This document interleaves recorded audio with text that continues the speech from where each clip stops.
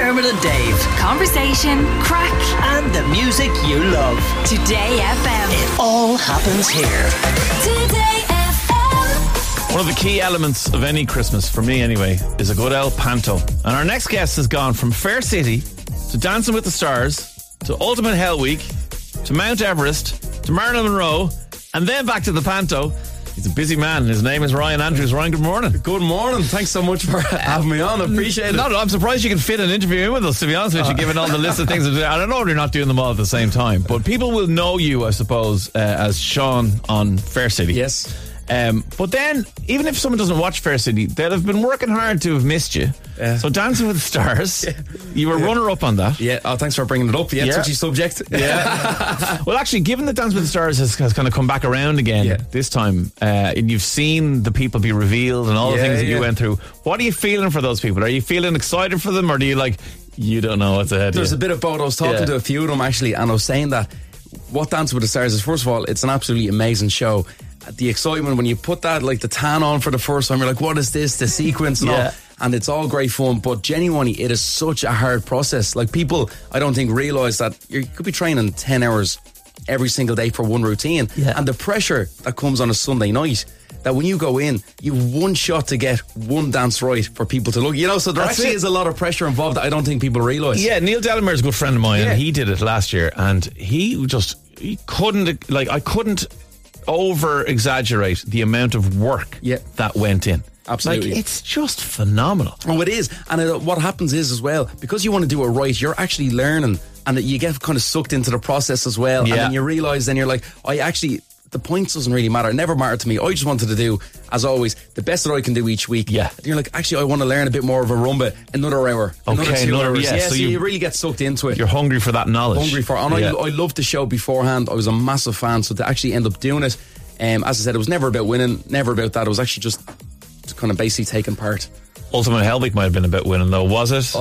That was, put it this way, if you asked me to do any of the Dance with the Stars or anything, 100% Hell Week, never again. It was the hardest experience that I've ever faced in my whole entire life, and probably will never face anything like it again. We've spoken to so many people who sat the other side of this microphone and have been on it, and I'll be honest with you, everybody says the same thing. They say that the show kind of awakened in them things they just didn't even realise about themselves. Absolutely.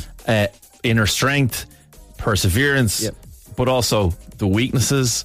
It's one of those things, like Dance with the Stars and things like that will absolutely test you, physically, mentally, all those things.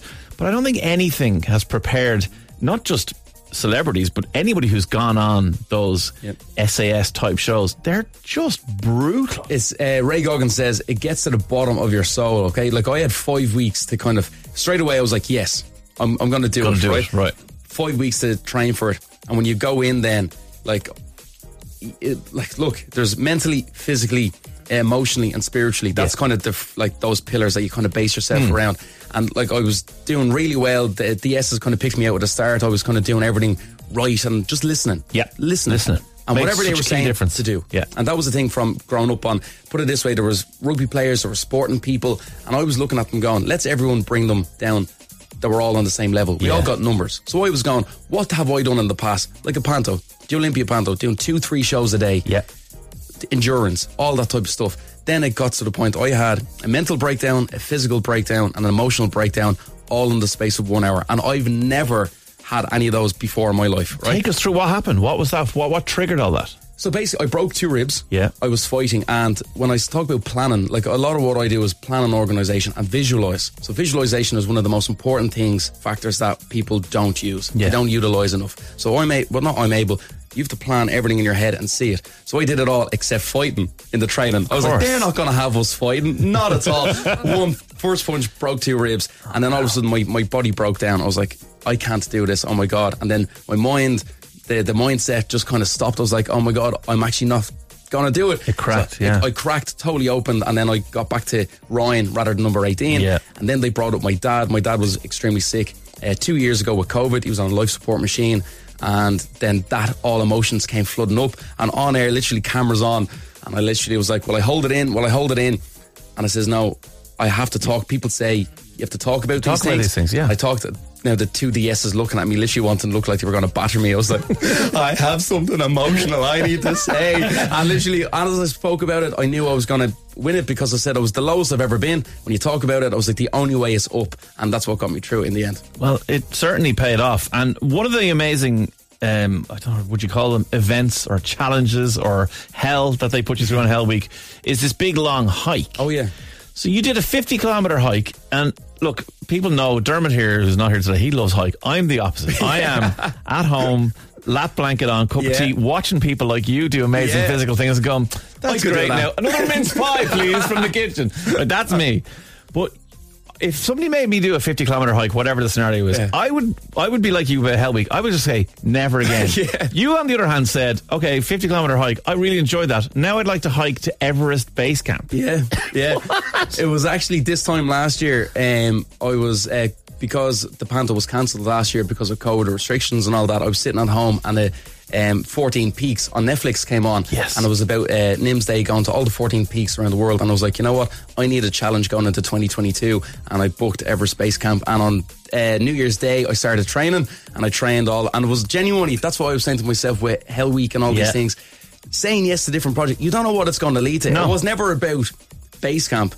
It was about the process kind of leading up to it. And then, as you said, you're going to Nepal, never been there before, new experiences, meeting new people. And what I mean, the physicality of altitude and the trek and all of that, I think people can, even if they can't, never done it, they can understand maybe that. Yeah. What about are there bits about getting to Everest Base Camp that people don't talk about? For example, as you said, Nepal. Like, what a place that people usually will not be visiting. Am I right in thinking that the airport they have there is the most dangerous airport in the world? This is ridiculous. So, right. Yeah, the altitude, the training, that all happens. Sure. You fly to Kathmandu, then to get to actually the Himalayas, get up there, right? Basically, there's an airport called Lukla Airport. Lukla, so Lukla Airport is the world's most dangerous airport. It's in the middle of the mountain, right? And it was built by Sir Edmund Hillary. Yeah. And basically it's at an 11-degree slope, and the runway is only like 100 yards, and these little planes have to go in, and it has to slow you down because it goes up. It goes up. And then it has to, as you go down, it picks up speed. Yeah. So there's, I think, a crash one in every 8 plane. And also the fog is so heavy that we went in on the plane. They says you have to get off the plane, we can't see. Oh, wow. Yeah, so you're like, okay, so these are all the challenges. So instead of us going, okay, no bother, we got a helicopter instead. Oh, yeah, simple. As you do, yeah. So then a helicopter, and the helicopter can't look, when I say, I had to hold the door of the helicopter with string, because it's like, genuinely, and they've no sat-navs or nothing, so they have to look through their feet to see where the landing spot is. So it's all that stuff that you're like, oh my God, this is not what people say. Yeah, that's not quite the image we all have. But okay, and then like we haven't even gotten to what you're in here to talk about. You're back on stage live with an audience at the Panto. Oh yes, I am. Hey, go on. Ollie Polly and the Beanstalk is coming to the Olympia Theatre this Christmas. As I said, for the last 2 years we haven't been able to perform with COVID and restrictions. Yeah. We had to go online, and we were actually the only Panto that were actually cancelled last year before we even got it to perform. So so the first year in 2020 you shot it, and so it went streamed, but then you were planning on going live with limited numbers and all the rest, but that was going to happen live on 2021. Like literally we were the night before it was 8 o'clock, and we were all ready to go in, and the call was made that it would have to basically stop. So absolutely devastated. So now we're back, Ollie Polly and the Beanstalk, genuinely. Like, even talking about it now, I'm not saying it's smiling. Sure you are, you're beaming. Yeah, doing it 18 years, like, you know, it's part of my life, it's part of my Christmas. McLean Burke, Damien from Fair City plays my mum in it, James Patrice, Aaron McGregor, Zoe Talbot, there's loads of us in it. And Michaela O'Neill's actually, I was literally getting to there. I was going to say my girlfriend, but my wife. Your wife, yes. When you got married last month? It was 2 weeks ago, I think. 2 weeks ago? Yeah, Unbelievable, congratulations. So we met there when we were 10. That's ridiculous. And friends all the way up until 16, and then we've been there ever since as well. So that is beautiful. It's a great love story as well. So look, delighted to be back on stage, and I think Panto's there for all ages, from someone from 3 years of age to 93 years of age. I couldn't agree more. Yeah. Like, we take our kids to Panto at least one every Christmas, and it is, as you said, it's part. For you, it is because you're on stage, but it's part of the Christmas kind of calendar. You have to get a Panto in. Oh, 100%. So you run 21st of December to the 8th of January. 8th of January, yeah, and we have 2 shows a day and sometimes 3 shows a day. As I said, people are like that's one of the most things that everyone's coming up talking about. It was like, I can't wait to see it on stage. Go on, Ollie. Oi, oi, oi. We can't wait either, in fairness. Listen, Ryan, we could talk to you all day. There's so many things we didn't even get to Marilyn Monroe and the whole thing there. We'll get to that eventually next time you're in. Thanks so much for coming in. Best luck to everyone in the Three Olympia Panto. Thank you so Pass much. on our best wishes to everyone. Thanks for coming in and happy Christmas. Happy Christmas. Thanks, guys. Appreciate it. Dermot and Dave. Weekdays from 9 a.m. Today